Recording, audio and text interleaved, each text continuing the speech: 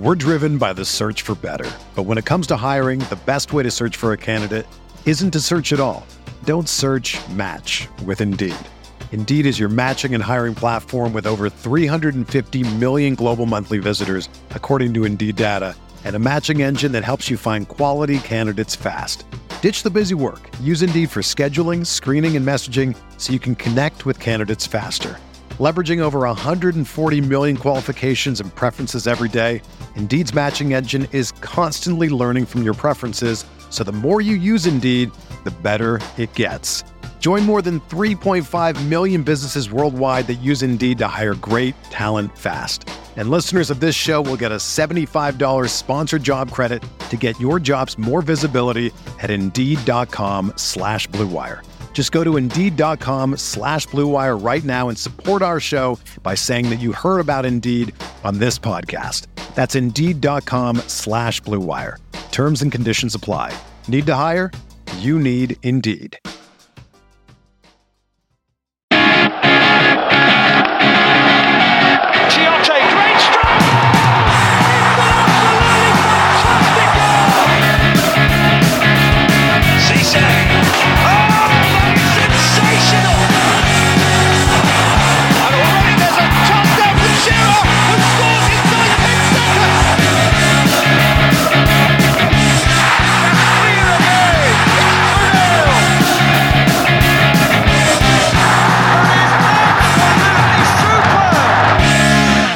Hello and welcome to the True Faith Weekly Podcast. This week you're being hosted by Mickey because Dodds couldn't be bothered. I'm joined by... It is his birthday. Well, it's his birthday, yeah. I'm joined by... Happy birthday, Dog, if you're listening. I'm joined by Ben and Mike. Hi lads. How's it going, Mike? And Si dropped out at the last minute without actually telling us he was dropping out. Just didn't come, so... Just commented that it was a lovely evening and he fancied playing football. So thanks and a left lot. it at that. Well done, Si. Great commitment. Yeah, cheers, Si. This week, because none of us care at all about the international football, we're just going to talk about positives and negatives of the Premier League, of which there are many and is very widely discussed.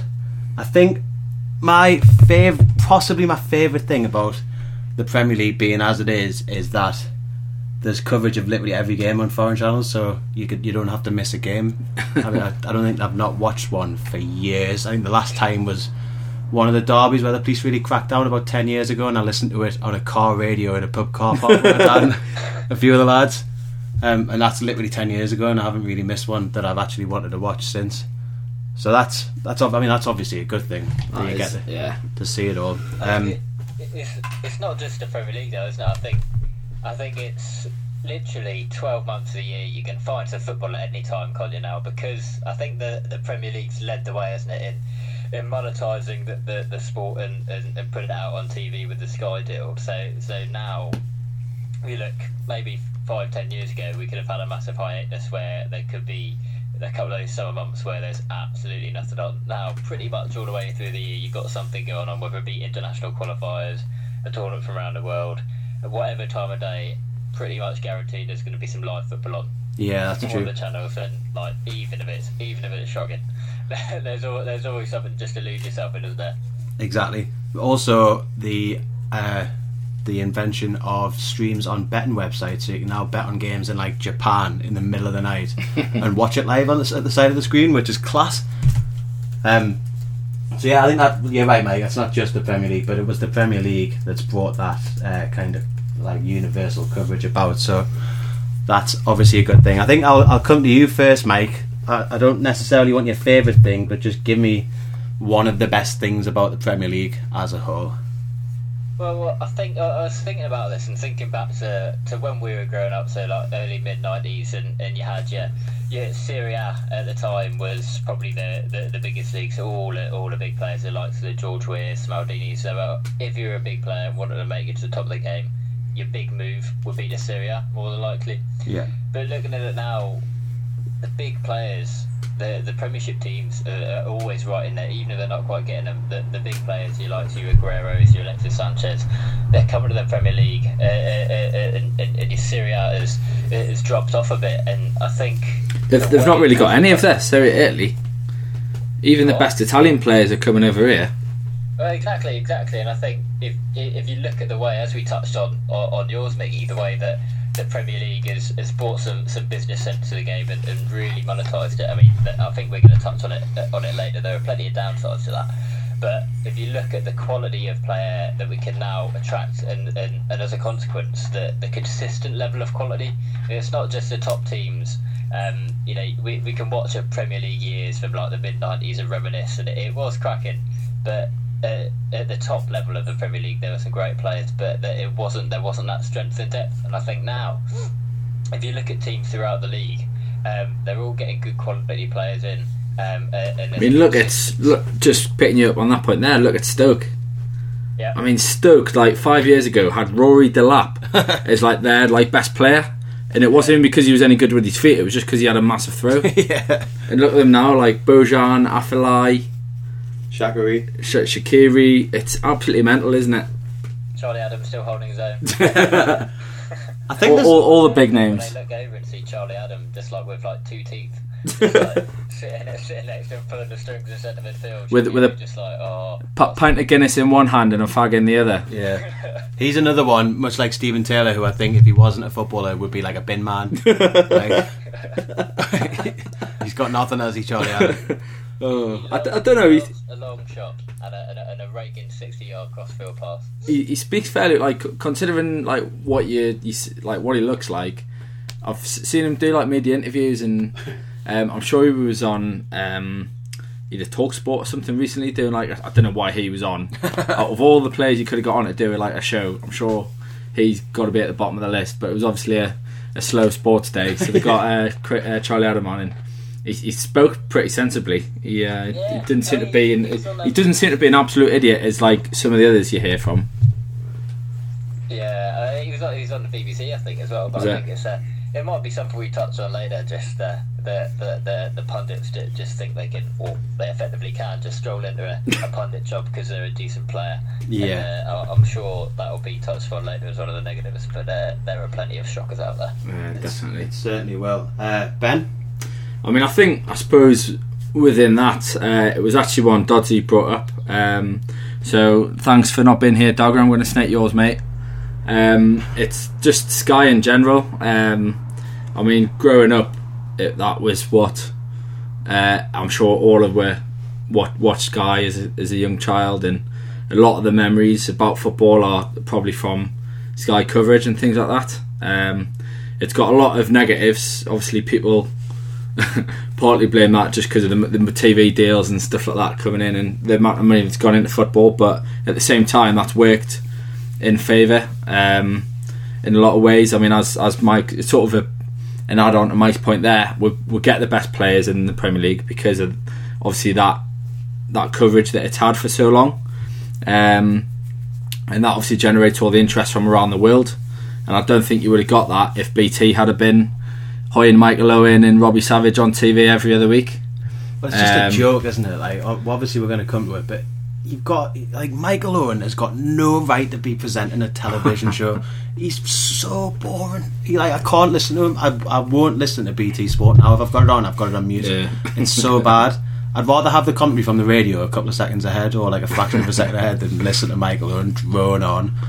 But I think they obviously much maligned Andy Gray and Keys. Their sort of coverage over the years, they've obviously been laughed off TV and at Doha, but they were the first ones to really sort of bring through the analytical sort of coverage of games, and I think they've sort of, where the game is now is a lot to do with how they started covering it back sort of in the early days. I agree with that. I also think the point about the pundits being terrible is true en masse, but there is a couple that are absolutely excellent. I think Keys and Gray, if you put aside the sexism, which in all honesty was something they did in private and possibly shouldn't have ruined their careers over, they were excellent as a pair. Like, everyone liked listening to Andy. I don't know, I'm not sure it was private when they were caught recorded live cracking up at the FA Cup in, what year was it, Mike? Hope Powell was playing? 96, 97, was it? But yeah, I think they deserve what they got. It's been a long time in the post, but I think I see your point, Mickey. I think Sky as an organisation have led the way. You look at the likes of Carragher and Neville now with their yeah, that's exactly what I was going to say. That's exactly what you need. Yeah, you don't want a pundit when you're watching the TV, a pundit to say, "Oh, it's a great goal. You should have done better there." You want a pundit to tell you something that you haven't seen. So whether there's a run off the ball or something that a player's been consistently doing during a game that's affecting the shape or something behind the game, or what a team should do to counteract something, rather than saying, "Oh, they've been shocking today. This lad just doesn't fancy it." You want something that you wouldn't have seen otherwise, and I think they're consistently the only ones that really do that. There is a smattering across the board, but genuinely, it's having played a few hundred professional games at the Premier League seems to give you a free pass now. You can just, I don't know how much training they have to do, but they just walk straight into a gig as a pundit on TV and just really trotting out platitudes that show they haven't done any research and put the work into it like the guys on Sky clearly do. No, definitely. I mean, I think as you brought up there, I mean, Gary Neville in Carragher, I was a bit dubious when Carragher first started. Because he can't speak English. But I mean, I suppose even more so when they brought Neville onto the Monday Night Football initially on his own. But I thought that worked well, and then I was a bit dubious, as I say, when Carragher first came on. But I think they've absolutely nailed it. They're chalk and cheese in terms of the types of characters they are. But I think it blends well. It's they know what they're talking about. I mean, they're both ridiculously experienced players in both the Premier League and at international level.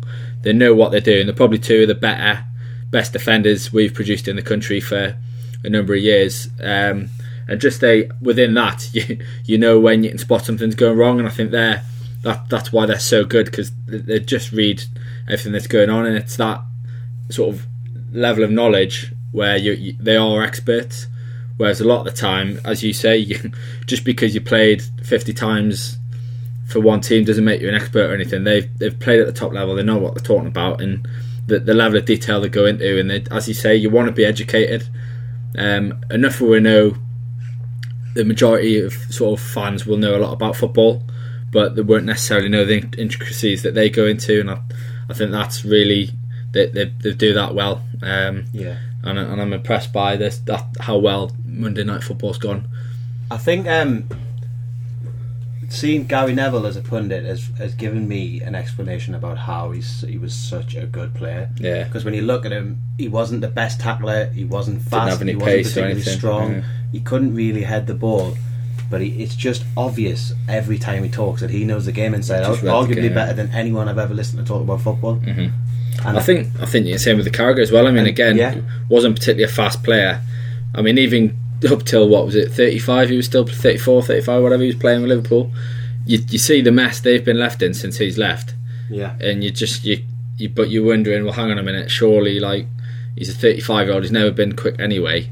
Like, how are they missing him so much? But it is just that reading of the game, and you hear sort of people talk about legends of the game like Seedorf and I don't know, Zidane and people like that, and it's no wonder it's sort of surprised that it's no wonder that Seedorf gets invited to the World Cup gigs and stuff like that, just because the level of knowledge of football is just absolutely mental. Yeah. Anything else either of you would like to bring up before I go to Twitter, which is, in all honesty, pretty bleak in terms of positives. It's all very negative. Well, I'm surprised that we've gone on so long about the positives. I know. Yeah. I think it's time we have a kick-off now, Mickey. I think, isn't it? Well, we'll briefly mention the small... You say gone on so long, we've been on 12 minutes, Mike. That's a lot for the positive. Yeah, very true. We've got the Clock Toys, which is at Clock Toys, who said he loves the short-lived frisson, I don't know that word, of hope, which is kind of a positive, but more Newcastle-based negative, really, that we only get a very slight period of hope every 2 years, and it's just snatched away. I was going to say, is that a positive? So, not so sure if that's a positive. I do kind of know what you mean, because every so often for Newcastle, I think it happened to me just the other day watching goals on YouTube when I was preparing my game for last week, which I don't have this week for you all, by the way. I'm sure you'll be delighted to hear. There's champagne corks cracking everywhere in Newcastle tonight, Meggie. There is, you do relive the moments, the odd moment we've had where you just think like, I think I even said it out loud to my girlfriend. I just said out of the blue, I absolutely love supporting Newcastle, just for those brief moments. That one season where we finished 5th and you thought, bloody hell, here we can. Like we're actually a good side again. Yeah. And then Pardew snatches it away with dreary football. So if you can confirm, Clock Toys, if that's what you meant or if that was really a positive, that would be great. We've also got David Furness, which is at the Furious Fun IE, who said he loves the Christmas games. Mike, how is it as an Ipswich fan at Christmas? Oh yeah, no, it's cracking. It's great. We've actually got our first home Boxing Day game for about 5 or 6 years in a row this year. But it's great, isn't it? They're often big games that are coming up. It's literally every 3 days. Once you've got over your food and drink coma, you've got another bit of football to get yourself out of that. I wouldn't change it for anything really. And I think that always that spectre of the winter break gets raised. But to be honest, I don't think there's as much passion around the international game, which is the only reason it'd be brought in as a benefit for to make it worth it. I certainly wouldn't want to sacrifice that Christmas period for a slightly better chance in an international tournament. I think it's fantastic. Give you something to look forward to and get out of the house for after Christmas, doesn't it? Definitely. I wholeheartedly agree with you and David. Boxing Day is my favourite fixture of the year every year. I used to love going to the away ones. I can't get away with it as much anymore because of the family, but I used to love Boxing Day aways. We obviously had so many aways in a row on Boxing Day. It was generally one of the few ones that nobody was doing anything as well, so we generally as a group used to go. One of our few really well attended away days was a Boxing Day, just because everybody had seen all the family over Christmas. You'd sort of had that day off that you didn't really have to sort of go and see the family and everything. You could get away with just going off and having a great day just on the drink and travelling wherever you were going. It was just a perfect opportunity. And just match of the day is just on permanently through the week. So every other day. Every other day there's another 10 games, lads. Get in. I also totally agree with you about the international break, Mike. I think it would be a massive shame to lose that Christmas cluster of fixtures, and I know managers complain about it being too hectic, and I'm sure the players aren't particularly that happy about not being able to have a Christmas, but at the end of the day they're paid a massive amount of money to be footballers, and the least they can do for us is give away a good Christmas. That's what I think. Well said, Biggie. Yeah. Growing up, is it Matthew Close? Hang on a second. No, it's Glenn Ashcroft has said he envies people with no interest in football. I guess that's kind of almost a positive. That's not I positive, don't think that's a positive, Mickey. Do we need to define what positive is, Mickey? Yeah, that's about it really for the positive. So it looks like we'll have a decent amount of time to kick off about everything that we hate about the Premier League. I assume that's why we had two each to come up with. Yeah, it is. So I guess we'll go straight in with. Should we have a game first, Ryan? With Dogger's game. Yeah, is what I was about to say. Good lad, sorry. So in the absence of Dogger on his birthday, I have prepared Dogger's game because I didn't have time to do mine, and his was easier. So without further ado, Dodds, that one's for you. Mike and Ben. I was born on the 22nd of February 1969 in Hackney in London. Okay. I played 26 times for my country and was captain for 5 games. I have a degree in mechanical engineering and once trained with NASA. When I said trained with NASA, I think it was like a training session, an experience day. No, not a training session. What are you thinking, NASA Hussein, Ben? No, I was meaning, do you know how like people go on like the marine like training days or whatever? Well, NASA's space, not marine. Yeah, I know that, but have you not seen them? You must have seen The Simpsons when they go on that simulator where they're spinning them around or something like that. That's what I had in my mind, something like that. Yeah. Anyway, Ben, we're putting this off because you're under big pressure if you don't. I know. That's why I'm stalling. Sat with a laptop in front of him as well. I'm very suspicious. My real name is Neil, but I go by my middle name. It's not Barry Venison, is it? It is not. I made my international debut against Jamaica in 1999. I played for Newcastle for 2 years and played for West Ham both before and after. West Ham. The country that I played for is not the country in which I was born. So he's not English. Well, he was born in England, but he played for a different international team. He played for England in the 21s. No, that's what I'm saying. I thought you said he had 26 England caps. No, international caps. Oh, right. Oh, that changes everything. And last but not least, he could famously high the ball to halfway instead of kicking it. Goalkeeper. Oh, Cernacek. No. Oh, Shaka. Shaka Hislop is right. We've had that one before. How have I taken so long to get that one? Shaka Hislop, one of my favourite goalies of all time. Is he born over here? Yeah, he was born in It's Hackney. English. Yeah, he went back to Trinidad and Tobago when he was 2. Apparently he had a role with FIFA as well as some kind of, I think it was like an anti-racism ambassador or something like that. He was, he was at, when we were at the World Cup in 2010. There was actually in Nelson Mandela Square in Joburg. There was a big kind of like 3D football tent, and it was like, I remember one night we walked past it, and it said a special guest this evening, Shaka Hislop. Class. I'm sure it was Dogger and Green Sheet all over that, were they? I can't imagine that any single person in South Africa has heard of Shaka Hislop. Anyway, we'll be back after this break with the negatives of the Premier League.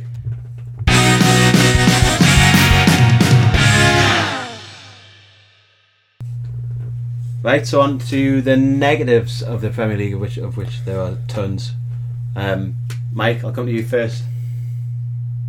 I think we were talking earlier about how having all this football on TV is fantastic. You can see something all the time, but I think it also has bred a bit of a negative malaise in the middle reaches of the Premier League, really. You look at teams now that are curbing their ambition because there is so much money involved in just staying in the Premier League, that teams will do everything they have to get into it, but there's a ceiling on a limit. So you look at stuff like the Europa League, that's been expanded in recent years because of this need for having football on the TV all the time and trying to milk as much money out of it as possible. Now the Europa League is a huge tournament with far too many games, and loads of teams get to a certain level in the Premier League. You get to about the top 10, top 8, you're making progress, and then you think, actually, do we want to get into the Europa League?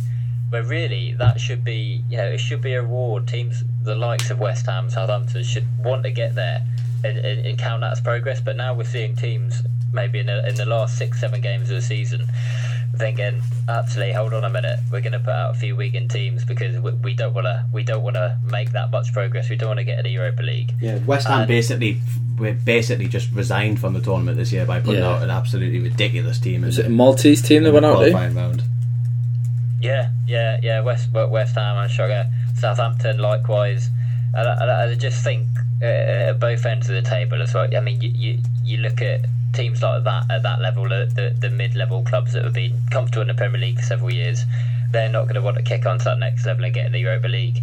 But then I think likewise, you look at maybe even the likes of Arsenal. We've talked about it before. They'll get in the Champions League year after year for that money, but they don't seem to have made a concerted effort. Every year they go out just the first knockout phase.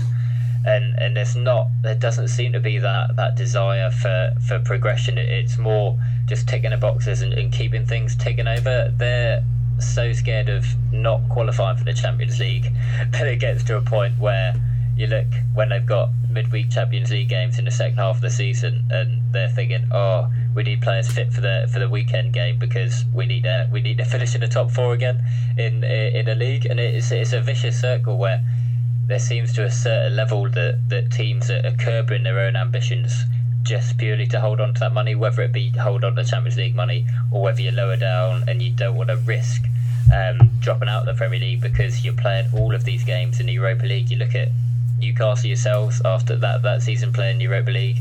Everton last season, league form invariably does suffer, and I think it's a shame that because of this monetisation and the need just to hold on to that money to not be left behind, I think quite a lot of clubs are curbing their ambition and really checking their progress, and I think that's a shame for fans when you think about where your club can what heights your club can reach. I think now there's an element of pragmatism that you have to use, and I think that's for the romantic in me, that's a bit of a shame.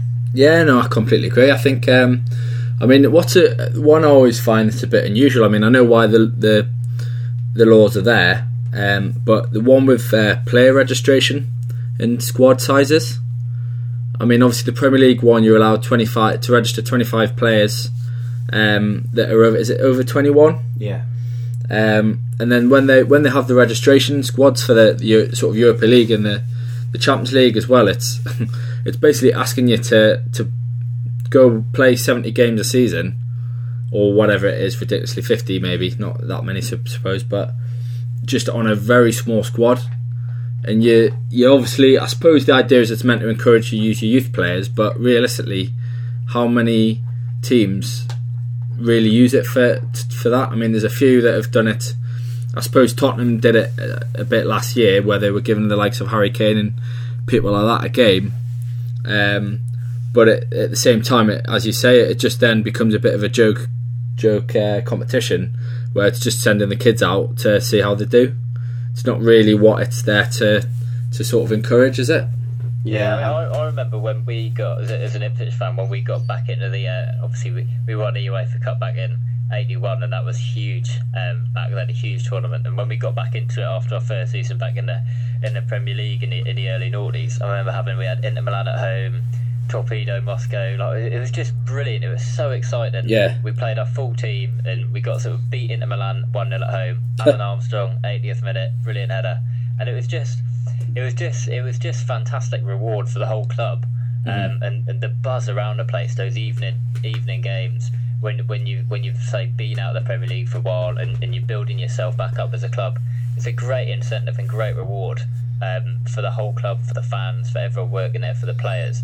They were huge nights, but I think now it's a hindrance. Even the majority of fans are like, just get us out of the Europa League.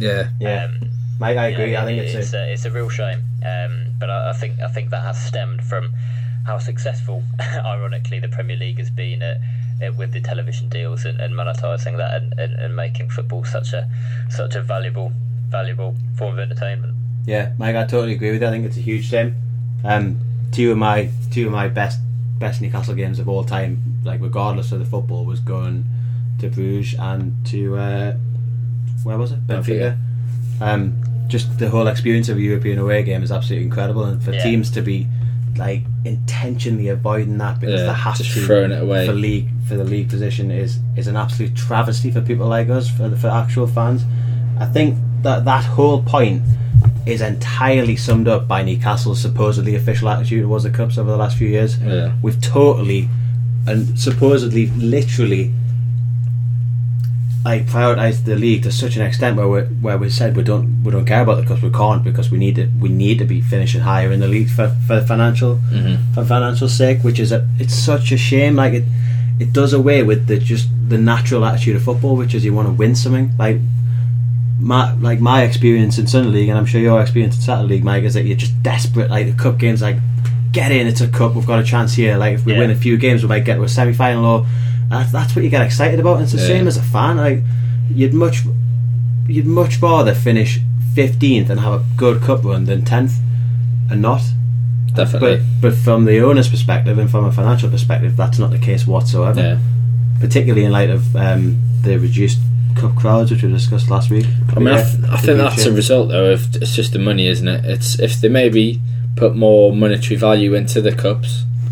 If say you won 50 million for winning a League Cup or something, or an FA Cup, then teams really would take it seriously, wouldn't it? But where's the money going to come from? Yeah, exactly. It's just not going to happen, is it? Now, I think that sort of works quite nicely into my one of my hates, which I think it stems from that need to stay in the Premier League. So it's this attitude that just morality goes out the window, and ethics and things like that, and just teams will do whatever it takes to win, and got to the point nowadays where it's just the quality and entertainment value is completely sucked out of 90% of games, really. I mean, I can count on me single hand the number of games I enjoyed watching last season. Okay, a lot of that was John Carver, but even the teams coming to batter we're playing a horrific standard of football, and it's just not worth the money, the charge to go and watch it.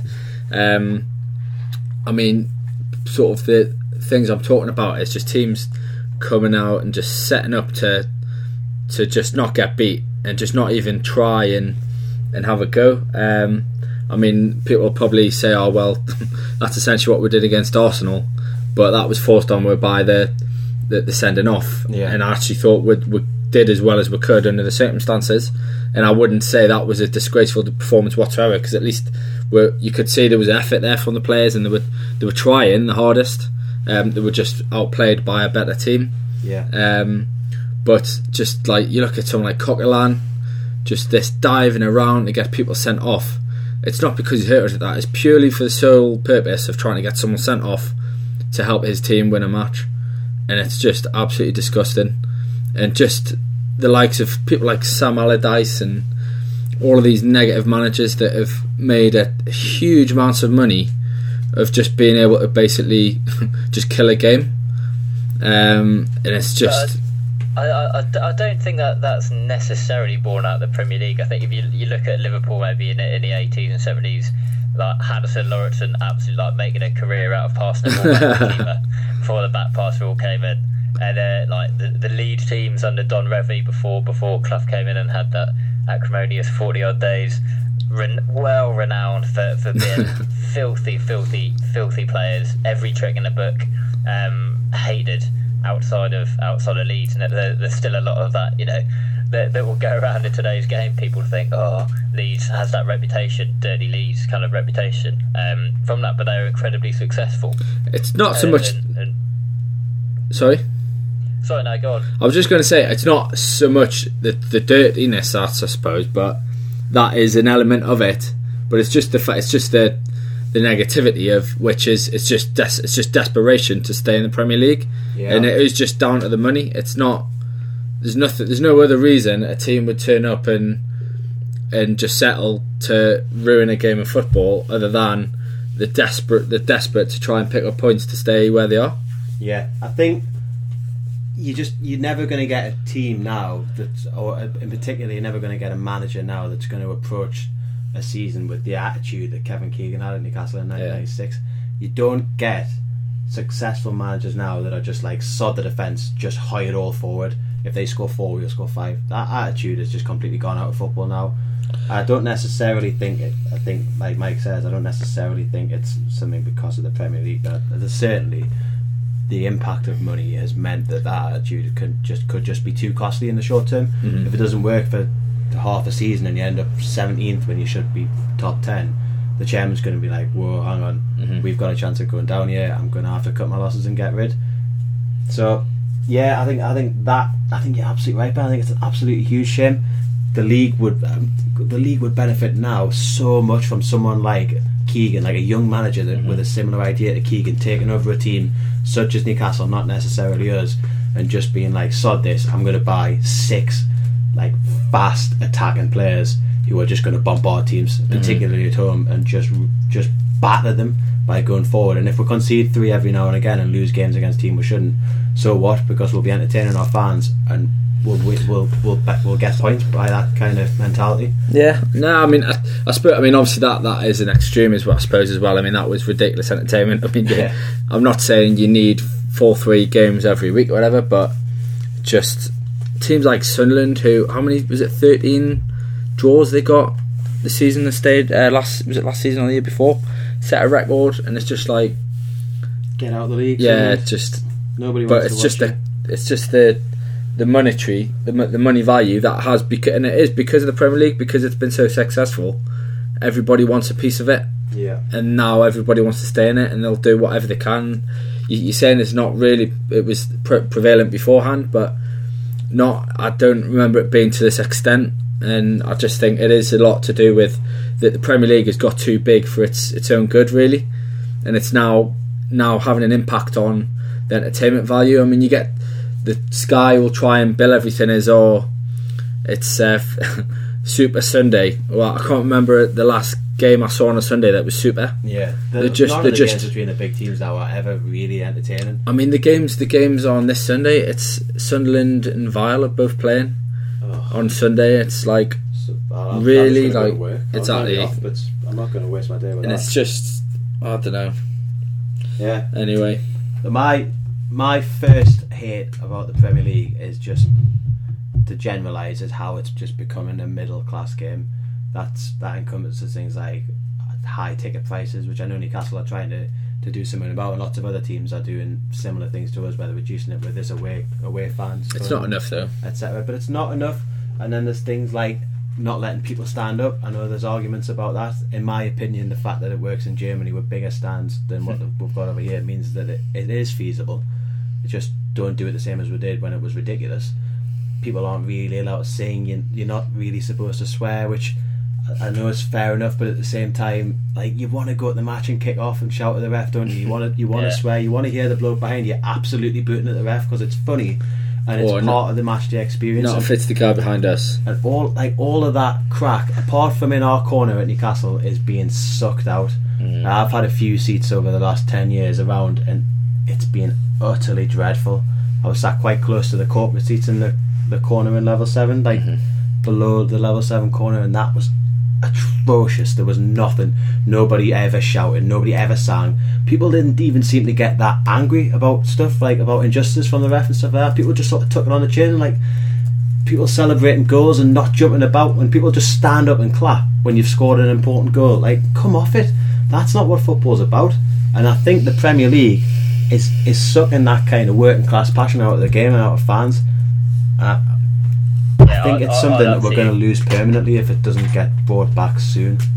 I'd absolutely agree with you, Mickey. It's one of those where it's a novelty now when you're being a fan in slightly lower leagues. It's cracking when you have an away game and it's just terracing. It's an absolute treat. But I think there is a huge difference, and the clubs risk losing any semblance of atmosphere that's left now, which is surely an entertainment factor for those who are watching around the world. You don't want to see dead, empty stadiums. But I know Ipswich, where I stand, the lower tier of the Bobby Robson stand, that's all standing. It's just accepted that if you want to stand, you can go there. That's a place for you to stand and sing.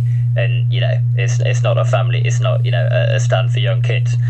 The rest of the ground is fine, but there's that understanding, and I think there needs to be that element that clubs understand that that real heart and soul that they're starting to price out, or you'll lose a lot from the club. And I think it's indicative of the attitude of the governing bodies. If you look at the safe standing campaign at the moment, it was the majority of football league clubs last year voted in favour of taking forward some legislation around safe standing in grounds and bringing it back. And the Football League just acknowledged it and said, "Yep, cheers lads, we acknowledge that." And absolutely nothing. Just over a year ago now it happened, and absolutely nothing's been done. It's like they just don't even care what people think. I completely agree with you, Mickey. And it's one of those where you can't see those actually in the power to make things happen at the top of the game actually ever putting anything into place, because it's just not worth their time, so they think. Yeah, it's a massive shame. I think there's only pockets of fans around the Premier League now. I don't know about the Championship, but I imagine it's much the same. There's only pockets of fans at every ground that are making any noise, and it's like, it's not going to be the same for our kids going to their first game with us as it was for us going with our dad. It's not. You're not going to get that same feeling like, bloody hell, look at that bloke over there and that guy up there swearing at the ref. Like, before you sort of heard swearing, then you went to the match and there's some guy behind you effing and blind at the ref by giving the throw the wrong way. That's gone, and I learned something from that, and that's where my initial love of football came from. And I really think strongly that losing that passion out of the game is going to affect it forever. It's just the buzz around the stadium as well. I mean, you used to remember when I was younger going to the games, you'd hear the singing and stuff before games, and you'd hear it from as far back as like Jesmond and stuff. I'd be playing rugby games at school, and here like you could hear when like Newcastle scored and stuff like that, and you just don't get that anymore, just because, as you say, it's almost as if the soul's been sucked out of it. And it's just it's a bit depressing, really. It really is. So if you're listening, Premier League clubs, which I imagine you're certainly not, give us back our game, please. We'll have a quick look through Twitter. We've had a fair few responses about the negatives. One of my favourites, Glenn Ashcroft at GlenAsh69, says he hates not being in control of his mood at the weekend, but also hates having to decide what his own mood is in the summer, which is hilarious. I do know your pain there, mate. Like, weekends are difficult because you just don't know what to do or what to think because you've got no footy. That contradicts what Mike was saying, but it's not the same when it's not your own team, is it? Like, you don't. Your weekend's not ruined by a Japanese team losing 2-0. Well, I don't know. It depends how much you've got on it, Mickey. The Clock Toys, as mentioned before, hates the financial dub and which has killed the league as a meaningful competition. He's right there. Yeah, he's right, and it's again, that's another thing which I think has damaged it for at least for the foreseeable, if not for good, because teams like us and anyone us or smaller is never going to win the league again. It's just not possible. That's the thing. You can have you'll still get the big teams having their off days and big shocks and stuff like that, but realistically, it's not regular enough. They're always going to be the top six are always going to be the same teams now. Yeah.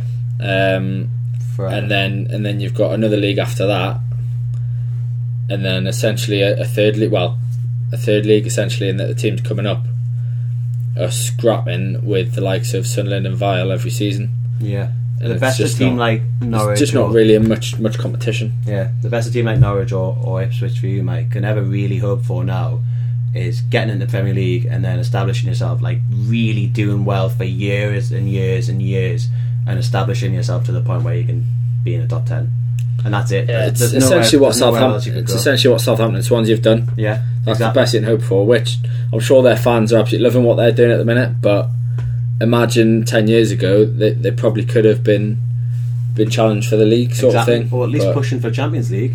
Mm-hmm. That's true, and it's a massive shame. It's just not going to happen.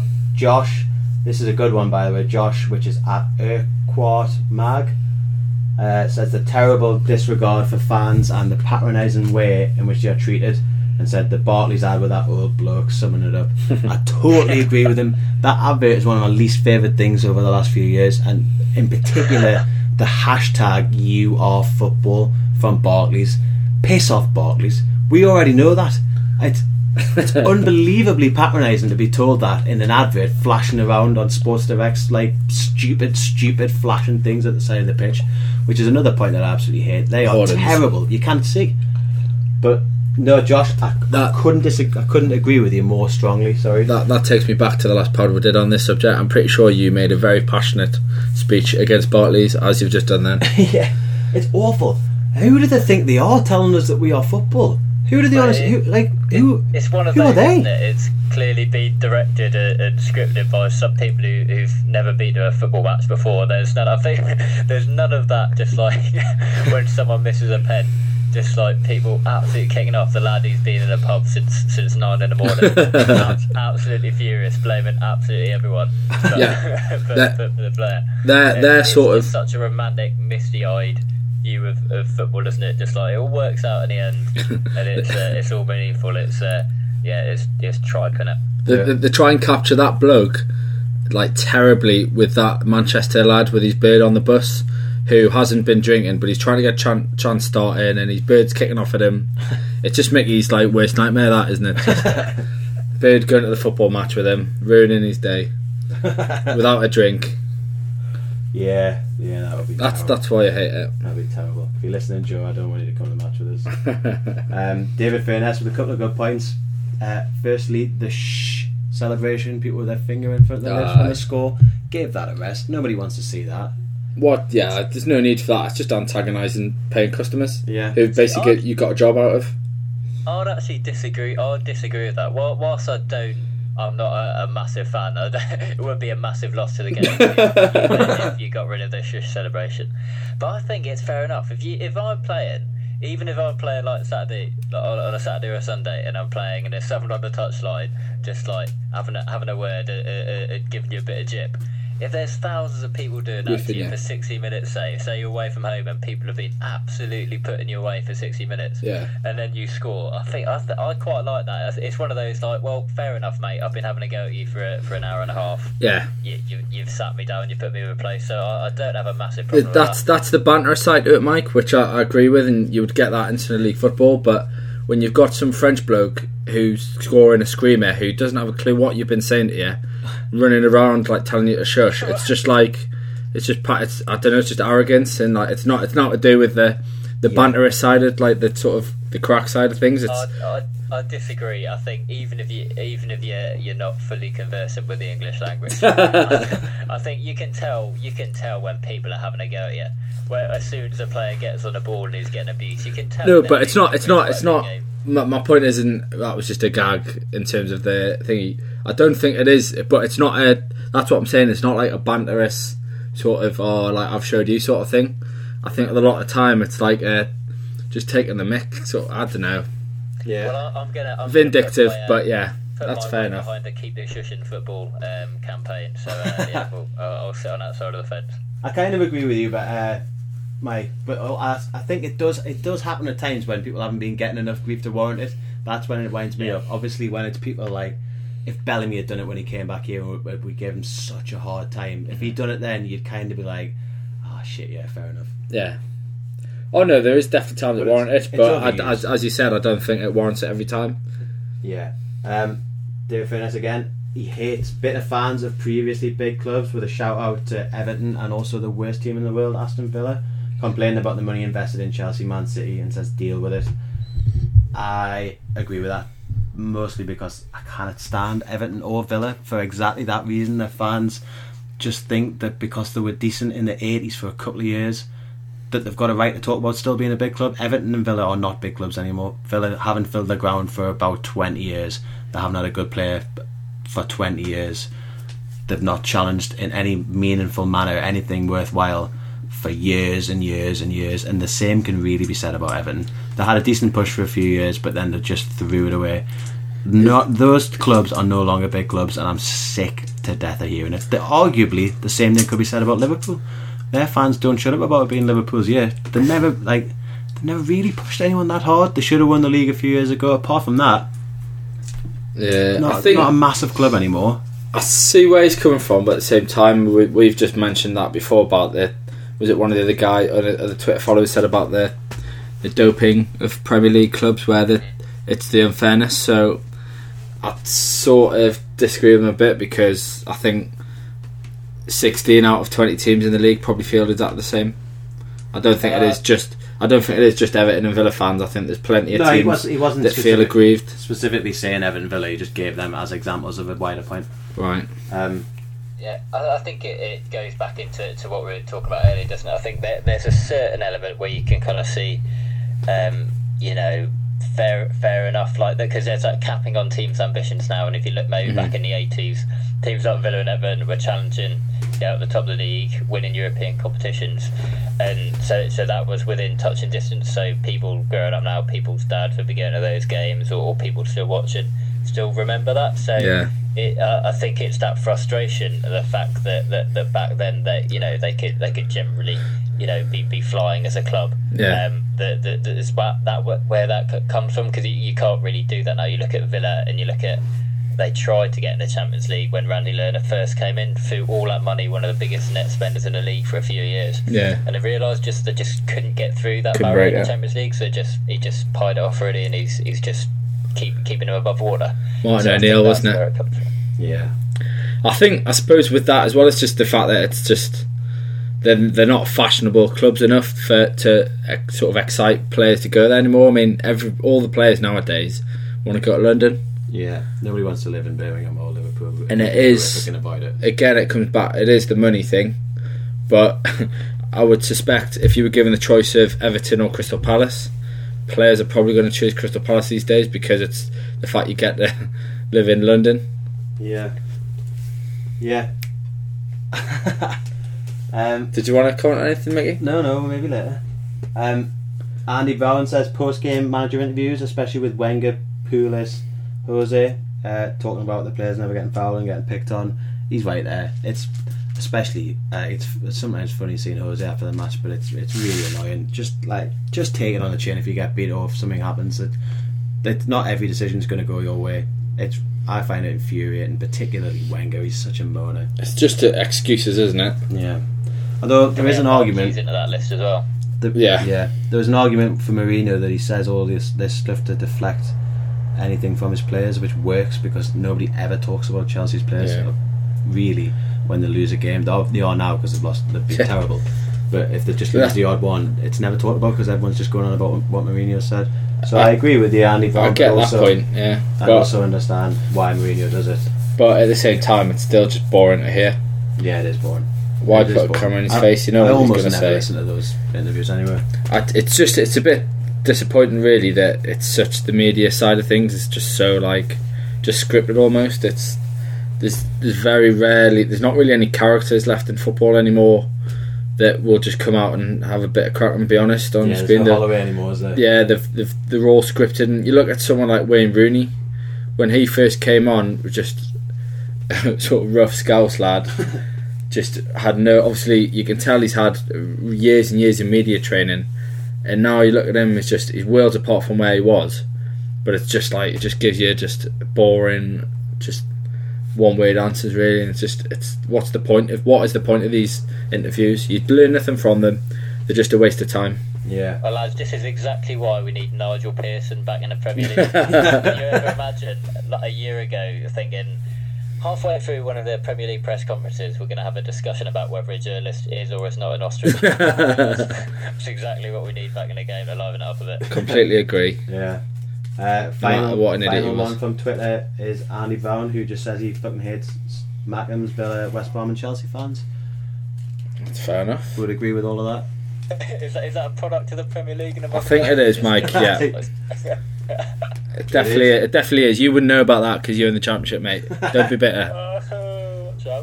So we'll be back after this short break with a game from Ben and then our final points on the Premier League.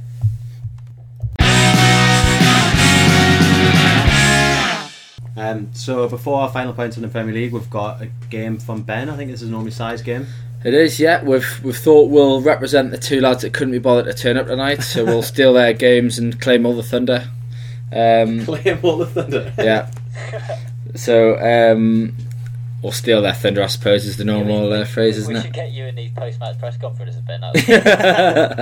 It's only just dawned on me that I'm under as much pressure as you were for my game. I'll liven it up. Really? I thought my game went down quite well. No, but I mean because I've got to beat Mike. Oh, right. Oh, okay, yeah. Right, well, so my game is teammates. Also, listeners, let us know if you beat me and Mike. Yeah, so let us know after how many players you got it on Twitter. So the first one this week, as a shout out for keeping with tradition, we're going with Shola Amiobi, who made an appearance back at Newcastle at half time last week. Player number 2 is Calvin Zola. Calvin Zola. Was his surname Makongo? I think it was, yeah. Calvin Zola. Was that at Newcastle? Yeah. It wasn't, no. Ooh, who did he play for? Oh, I'm never going to remember that. Possibly Reading. Next player, Jason McAteer. Jason McAteer. At Sunderland? Blackburn? Do you want to, instead of guessing teams, do you want to have a guess at players? Alright. You're nervous, Mickey, aren't you? That's what it is. I am fucking nervous. I'm going to name every team that I can think of. Did he play for these? Any ideas? No. Was no, I don't. Damien Duff. Actually. No, not Damien Duff. Next player, Pascal Chimbonda. Gary Caldwell. No. Ryan Taylor. Yes. Yes. I think you got it. Was it Tranmere he played with? Calvin It was. So Tranmere. So obviously Shola was the tune. Zola and McAteer were at Tranmere, and Chimbonda was at Wigan. The other players I was going to give you was James Vaughan, played with him at Tranmere, was on loan at Tranmere while he was there. Stefan Onshaw was at Wigan with him. Denny Lanzat, and then I was going to start giving you current team players, Colo and people like that. Right. Well done. So you got that in 1, 2, 3, 4 players. Well done, Mickey. I'm reasonably pleased with that. As long as I beat Mike, I don't care if I beat the listeners. We'll do something.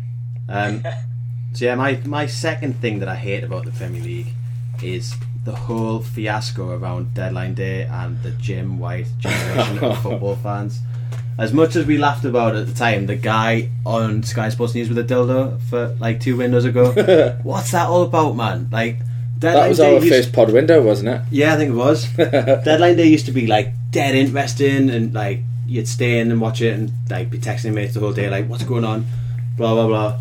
Now it's just such a massive deal, and Jim White with his yellow tie sending someone to every ground, like people chasing Harry Redknapp down the street trying to get him to give a quote. It's awful. Like, people should be interested in deadline day because they're interested in what's going on with transfers, not like getting on the telly and being an idiot and having the news before you mate. Like, it's awful. Yeah, I completely agree. I hate it. It's just, it used to be, it was good when it was just about the football, and it was like, oh, there's a rumour here that so and so's going to sign, and if it was your club, obviously you got excited. You're like, oh, like that would be a great signing. Whereas now they've turned it away. It's not about the football anymore. Weirdly, it's about Jim White getting in his helicopter, making a day of it, just going around like the country, just having crack with people, and journalists journalists standing outside a stadium for all day, just having like no crack. And it's like, what is entertaining about this?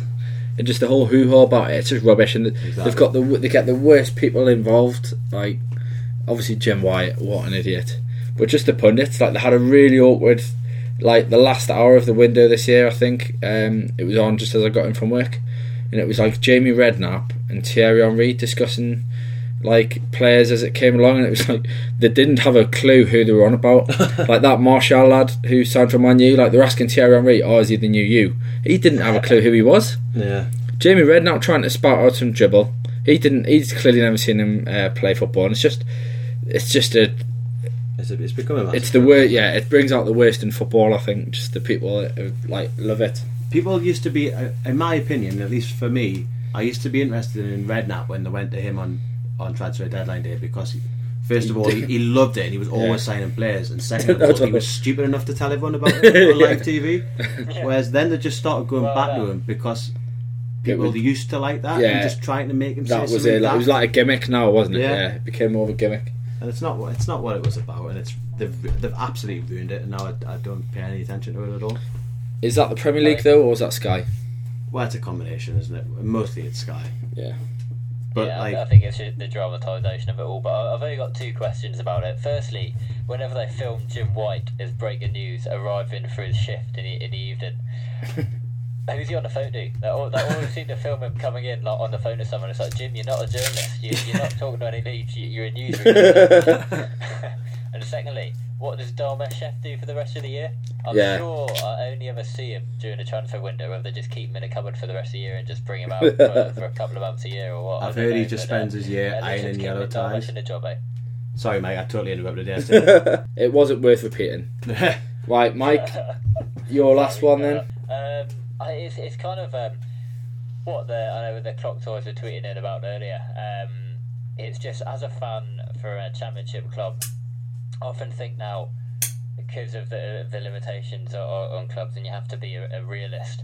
What's the highest we can get? There's always a checking on that reality. And I remember the back end of last season, where obviously Ipswich competing for the playoffs and going up, and we would have been absolutely buzzing around it, and obviously getting up to Premier League, fantastic. But then there's a bit of you that thinks, actually, like, realistically, how much further can we go? And you look at teams like Charlton and Bolton's traditionally, who have stabilised themselves in the Premier League, who have worked their way up, and then it got to a point where their fans are like, oh no, we want a bit more, we want more than this is getting boring just finishing mid-table in the Premier League, where realistically in the game as it is now, with the funding and resources, that's the level, you're not going to get any higher. And lo and behold, they plummeted. They made a change and they plummeted. Charlton went down to League One. Bolton could well be going down to League One this season, and it's just that shame that you can't really dream anymore. And I think it works its way up at every level. I think you guys as well. There's got to be a certain element of reality, not just under your current manager or your current ownership. It's just looking 15, 20 years in the future and thinking really, like, realistically, how far can we get in football now? And I think it's a shame that you can't just come into the Premier League like when Newcastle under Keegan and within the first couple of seasons be challenging at the top of the league.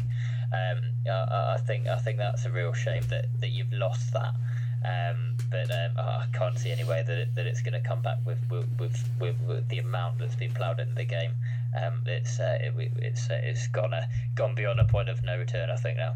Yeah, Mike, I think that point basically encompasses everything that we've said since we've been talking about the negatives. Really, the whole thing that the Premier League has done is just taken away the dreams of fans.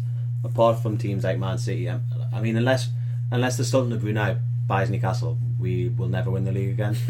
Whereas 20 years ago, it was a possibility. All he needed was a brazen manager, and we did spend money, but we didn't spend ludicrous money, and we spent money that we could arguably afford because we had a decent fan base.